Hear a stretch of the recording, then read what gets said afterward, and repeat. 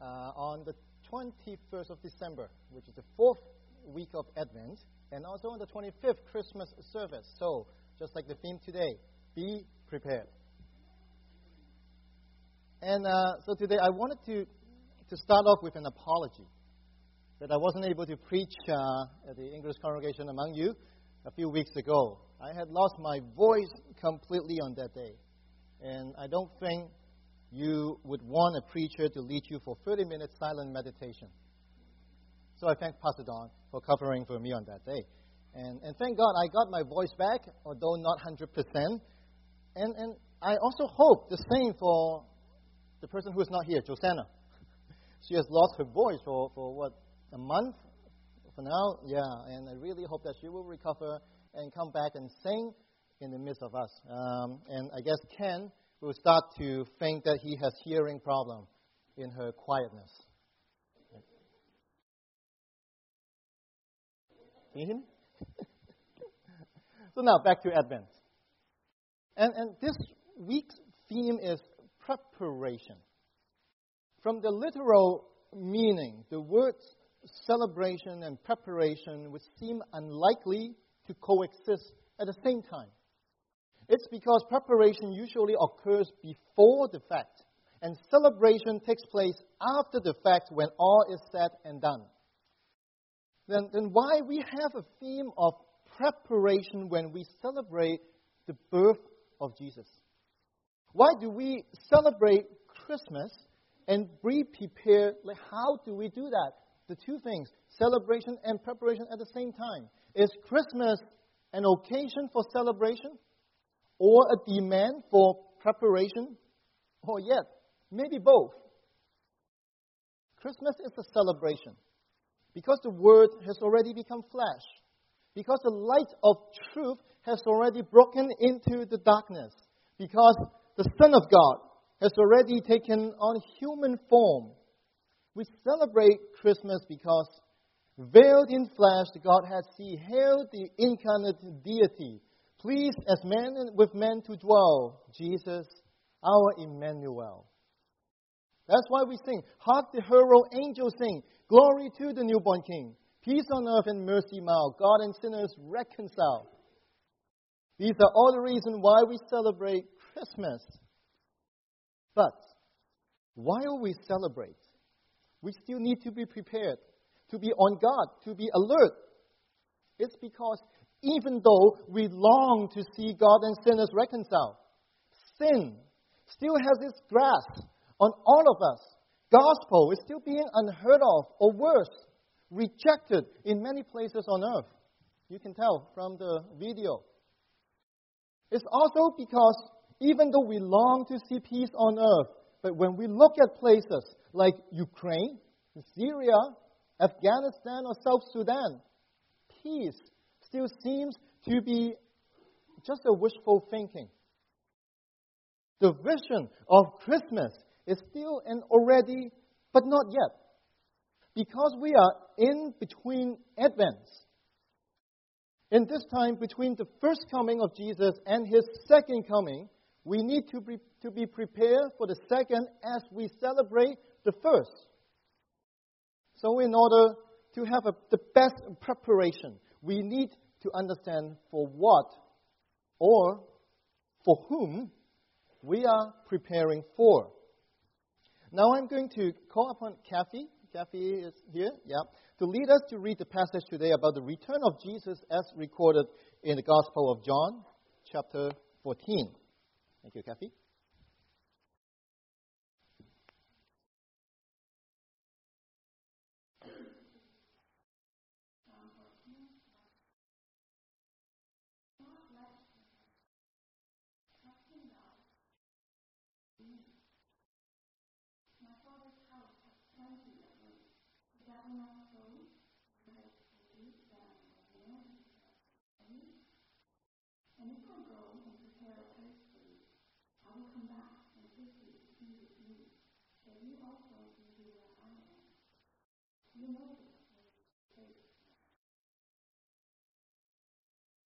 Thank you, Kathy. Well, this passage is not very difficult to understand. During the Last Supper on Passover, Jesus said that he is going to leave, but also promised that he will come back. And he's coming back for us. Well, even if we do not know the cultural background and context of this passage, we should be able to establish our hope between Jesus' first coming and his second coming. But the fact is that Jesus does not only want us to have hope in this passage. If that's all Jesus wants, he could just simply say that he would come back, just like in Revelation chapter 22. Why did he have to emphasize about the many rooms in his Father's house, and that he goes there to prepare a place for us? Why? And from the fact that Jesus did not give further explanation to these special descriptions, we can deduce that this must be a familiar cultural context to Jesus' original audience. Unfortunately, none of us is a Jew of the first century unless we time travel. And thus, we probably do not have a clue of what these cultural elements mean. But when we become familiar with its cultural context, we will definitely have a much better appreciation of what Jesus had to say to us. When Jesus talks about his leaving and returning, most of the time, he is using the Jewish marriage custom in his time as a backdrop for his words. So today, I want to give you more about the background of Jewish marriage custom so that we can comprehend and appreciate Advent better. Moreover, you will find that you have a much better appreciation and perspective towards the Lord's Supper, because this passage in John 14 was said by Jesus right after the Lord's Supper at the Passover meal. So now let me briefly introduce to you the key elements of the first century Jewish marriage custom. Then we will come back and use it as a backdrop to understand the passage in John 14. Well, a Jewish marriage in the first century was very different to marriages nowadays. Ancient Jewish marriage began long before the wedding. The guy and the girl became husband and wife long before the wedding. It began during a betrothal, or we better know it as engagement, but the technical name is betrothal. It's established during a betrothal ceremony in which marriage covenant is written, is prepared, and is signed. Betrothal ceremony has a few elements, very essential elements. First, the father of the groom will choose a bride for his son. In Jesus' time, no girl would or could choose their groom. Even guys would have to let his father to decide for him. And worse, sometimes the father is just too busy or too occupied and will have to delegate this bride-finding task to his servant, as in the case of Abraham.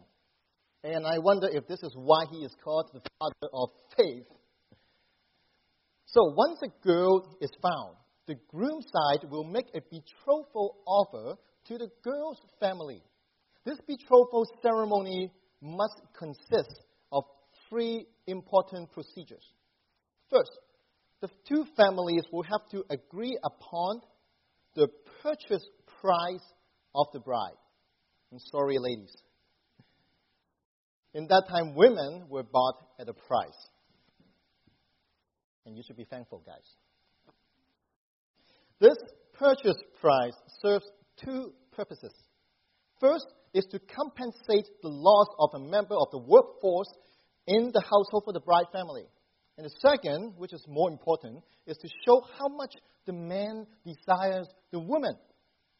So once the price is agreed upon by both parties, the groom side and the bride side will have to sign a marriage covenant. And this marriage covenant is a life-changing covenant for both the man and the woman.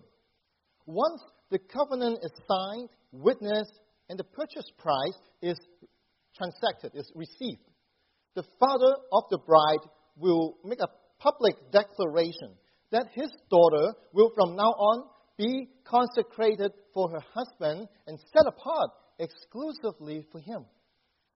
And once that declaration is made, the man and the woman have legally become husband and wife. So although technically considered legally married and possessing all legal rights and responsibilities of being husband and wife, this couple still must not cohabit together. They must not live together yet. The woman still stays in her own father's house, and the man will return to his father's house until the wedding day. During this betrothal period, if the man somehow regrets his decision and wants to back out from this marriage covenant, he must follow all legal procedures of divorcing one's wife. As for the woman, she has no right to revoke this marriage covenant. A marriage covenant is an irrevocable contract to the woman. So in Jesus' time, only a husband can divorce his wife, not vice versa. If the man dies during the betrothal period, the woman then becomes a widow. Now, this betrothal period normally lasts about 1 year. In the Gospel, Joseph and Mary were in this exact situation when they first appeared. The Gospel of Matthew records, this is how the birth of Jesus, the Messiah, came about. His mother, Mary, was pledged to be married to Joseph, but before they came together, which is the wedding day, she was found to be pregnant through the Holy Spirit. In the original Greek version, was pledged to be married is just the word betrothed. That's why when Joseph found out that Mary became pregnant during this betrothal period, before they lived together, he would then consider Mary as unfaithful, and thus she has broken the betrothal covenant. Matthew continues, because Joseph, her husband, was faithful to the law, and yet did not want to expose her to public disgrace. He had in mind to divorce her quietly. It took a divine message from heaven by an angel for Joseph to be convinced that Mary was not unfaithful, and her pregnancy is the miraculous work of the Holy Spirit. So after the bride and the groom signed the betrothal covenant, the betrothal ceremony is still not finished. Jewish rabbi required that in all betrothal ceremony, a ritual called the cup of covenant must be performed at the conclusion of the ceremony. In this cup of covenant, a cup of wine is to be shared by the bride and the groom to seal the betrothal covenant. And this ritual of the cup of covenant has 2 cups. The first cup was shared at the end of the betrothal ceremony. And then the second cup will be shared about a year later during the wedding ceremony. So now we may gain the perspective why after the Lord's Supper, Jesus said to his disciples, I tell you, I will not drink from this fruit of the wine from now on until the day when I drink it new with you in my Father's kingdom, in my Father's house. This is a marriage custom here. After this ritual of the cup of covenant, the man and the woman will begin their betrothal period, which lasts approximately 1 year. As I mentioned earlier, during this 1 year period, although Jewish law has granted legal marriage status for the couple, it nevertheless prohibits them from living together until the wedding day. So they will still reside in their own respective home. Because the betrothal ceremony takes place in the home of the woman, the man then will have to leave his bride after the betrothal ceremony and go back to his own father's house until the wedding day, that he will return to receive his bride and take her back to his father's house. Now, during this 1-year betrothal period, the man and the woman have their respective responsibilities. In the first century Jewish society, the woman has her responsibility that she waits for her groom to return. So according to the law, the woman now legally belongs to her husband. So she will have to be alert and on guard, not to put herself into any temptation that she would or could become unfaithful to her returning husband. And moreover, she will have to prepare for her own wedding garment so that she will bring honor to the groom when he returns. And when the 1-year betrothal period is approaching the end, and since the exact date of the coming of the groom is not known, the bride will have to regularly make herself clean, including taking bath, anointing with oil, and making clean her wedding garment in order to present herself as clean and without stain to her groom.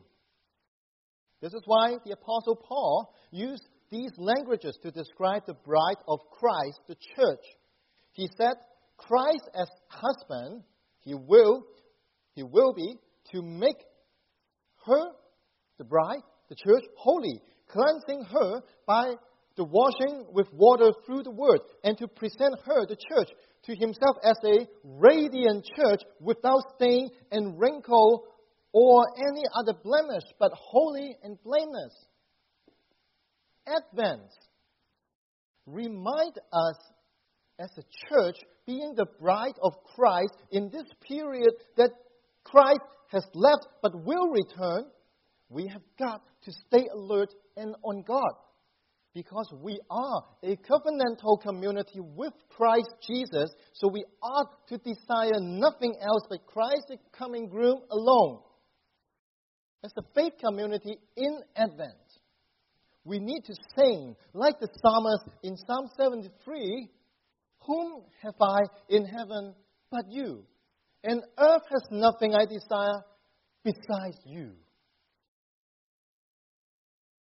So, other than the bride, the groom also has his own responsibilities during this betrothal period. When he goes back to his father's house, his primary responsibility is to prepare a dwelling place for his bride.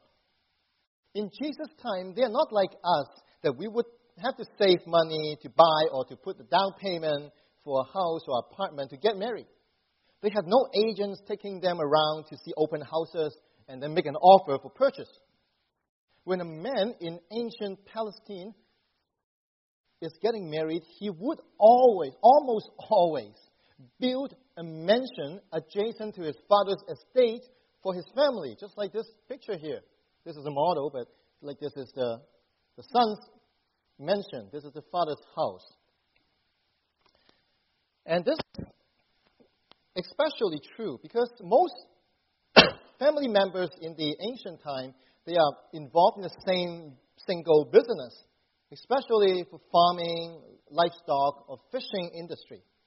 That's why it's almost a norm that all living generations of a family would live together in the same household. So the responsibility for the man going back to his father's house is to prepare a dwelling place for his bride. So this context forms the background of the passage today in John 14, the passage we just read. In this passage, Jesus is speaking as if he is making a vow to his bride in the betrothal ceremony. After the groom has left, waiting could be very painful. Sometimes extended waiting can wear down our faith, creating doubt in us. That's why our Lord Jesus, before he left, he made us a vow to return based on his holiness and faithfulness. He said, "Do not let your hearts be troubled." He promised that he will come back. He said there is a reason for his leaving. Not only that he has gone to prepare a place for us, but also he promised that he is coming back to receive us, to take us back to his Father's house. And this verb receive or take, is based on the original Greek term, take a wife. Jesus will come back to us so that we also may be where He is. You know, this line, you also may be where I am, in this passage, is a typical betrothal vow. It's very similar to the meaning of our modern vow, for better or for worse, for richer or for poorer, in sickness or in health, till death do us part. This kind of vow. You see, Jesus loves us to an extent that He promised us with His divine faithfulness that no matter what future holds, His future will be our future. His eternity will be our eternity. Because this Messiah, this Christ Jesus, in His own grace and mercy, has chosen to enter into a betrothal covenant with us. You know, when Jesus uses a marriage covenant to describe who we are in relationship with Him, to us, it means an incomparable and unsurpassable level of security. As I mentioned earlier, in the first century Jewish society, a bride has no right to revoke a betrothal covenant. A betrothal covenant is an irrevocable contract for the bride. A woman just simply cannot divorce her husband. Therefore, it means that if we truly believe in Jesus, sincerely follow Him, and commit ourselves to Him in this betrothal covenant, then it is not possible for us to get out of this covenant. In other words, when we truly believe and follow Jesus, meaning that once we are saved, the Holy Spirit, which is also a form of Jesus' betrothal gift to us, the Holy Spirit will always protect us, that nothing shall be able to separate us from the love of Christ. There's nothing we can do to void this covenant with Christ, which was granted to us by grace only in the first place. This is what we know as the confession of eternal security. Once saved, always saved. That's why Jesus once said, "My sheep listen to my voice. I know them and they follow me. I give them eternal life and they shall never perish." And then, listen to this, "No one will snatch them out of my hand." No one. And then He continues, "My Father who has given them to me is greater than all." And He repeats, "No one can snatch them out of my Father's hand." It says here, no one, including ourselves. No matter how vulnerable, how weak, how much of failure we could be, no one will and no one can snatch us out of His hand. That's security, brothers and sisters. Well, then you might say, well, while the woman cannot revoke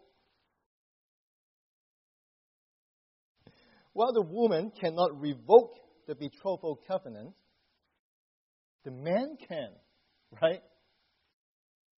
Yeah. It's true that no one can snatch us out of Christ's hand, but what about Christ letting us go from His own hand? Can He? Can He? Yes, He can. But He won't. In this betrothal covenant, we cannot revoke it, and Christ, though He can, will not revoke it. In the book of Malachi, God revealed His own character in this. The man who hates and divorces his wife, says the Lord, the God of Israel, does violence to the one He should protect. And then He continues, it's not included here, but He says the Lord Almighty, so be on your guard and do not be unfaithful. It is against God's own nature to divorce His bride. Also, the good thing about getting married with God is that He is omniscient. He's all-knowing. He knows everything. The problems of marriage between two human beings is that even when we say for better or for worse, most of the time in a very romantic atmosphere, we have no idea how worse it could be, right? No one is thinking the worst, right, at that moment. Truly, how many couples would, when making a vow for better or for worse, in that very moment, that they are expecting the worst? Not many, I would say, right? Only in marriages between us humans that we will find out our spouse is not who we expected. Only in marriages between us, humans, would a spouse say to another in shock, "Wow, I never knew you were like that."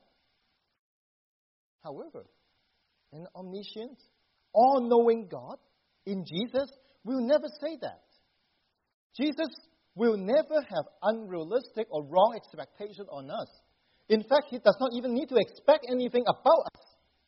He simply just knows us, inside, outside, past, present, and future. That's why in Psalm, the psalmist proclaimed, "You, God, your eyes saw my unformed body. All the days ordained for me were written in your book before one of them came to be." So that's why this God, you know when I sit down and when I rise, you perceive my thoughts from afar. You discern my going out and my lying down, and you're familiar with all my ways. Never ever that we can surprise God. He would never say to me in shock, "Wow, I never knew you were like that."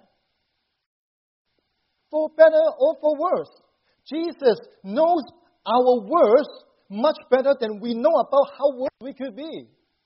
When He saw the worst in me, He still decided to come down from His Father's house and propose this marriage covenant to me.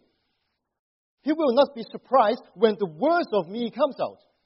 When the worst in me comes out, which it will, I need not be afraid of losing Him.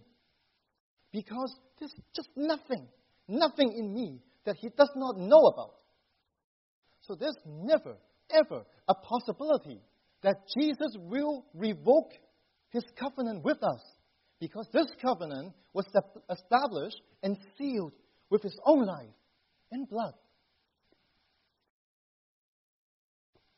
So after approximately a year passed, after the betrothal ceremony,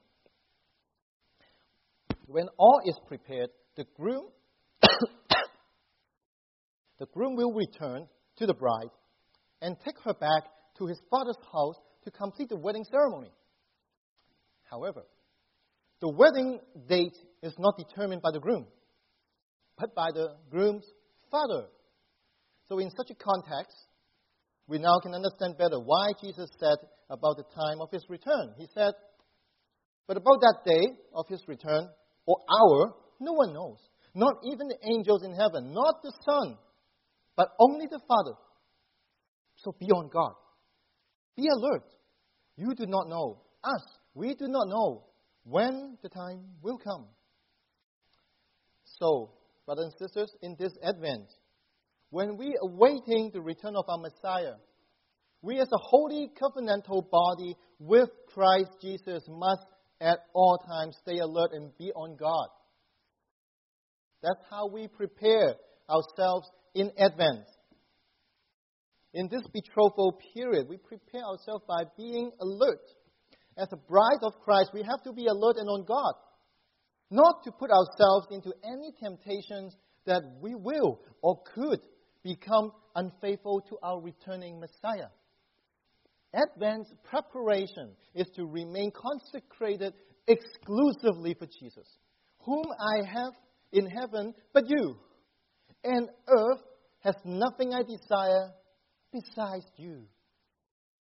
Our alertness is not because of the fear that our Lord Jesus will forsake us, because He won't, but because of His unconditional love manifested in one starry night 2,000 years ago, that away in a manger, no crib for a bed, the little Lord Jesus laid down his sweet head. Be alert and be on guard. We must. And we need to be constantly reminded about this. That's why church would gather together once a month during services around the Lord's table and partake the Lord's Supper. I wonder now, if you haven't already noticed, that all the three essential elements of a betrothal ceremony, namely the purchase price, the new covenant, and the cup of the covenant, are all present in the Lord's Supper. In the Passover meal, at the Lord's Supper, through this bread and wine, Jesus proposed to his church. Jesus betrothed with his church, with us. Our Lord Jesus used this bread to represent that he is going to lay down his life for the church. His life, represented by the bread, is the purchase price. Can anyone ask for a purchase price higher than the very life of the Son of God? That's not possible. Afterwards, Jesus mentioned about this new covenant in his blood. He signed off, he sealed this covenant with his own blood. And lastly, he raised a cup of wine to represent that the betrothal ceremony between him and his church is perfectly completed. Through the price of his life, the covenant by his blood, and the lifting up of the cup, Jesus entered into a marriage relationship with us. So even though he had to leave to prepare a dwelling place for us, we must not be afraid. Our hearts must not be troubled. He is coming back and takes us to be with him, that we also may be where he is. So next week when you come together to the Lord's table, be reminded that we are in a betrothal covenant with our Lord Jesus, that we are a community faithfully waiting for his return. When we take the bread and the cup, then we will once again declare, "Whom have I in heaven but you? And on earth has nothing I desire besides you." Let us all pray together. God the Father, we thank you for your incarnate Son, Jesus, that in our weakness, our sinfulness, you still chose us to be his bride. We pray to you that in your mercy and grace, during this Advent season, that we will be able to insist to be the faithful bride of Christ. As we await his return, may your Spirit help us to keep ourselves so that upon Christ's return, we can present ourselves to him as a radiant church, without stain or wrinkle or any other blemish, but holy and blameless. For we pray in the name of your precious Son, our coming groom, Jesus. Amen.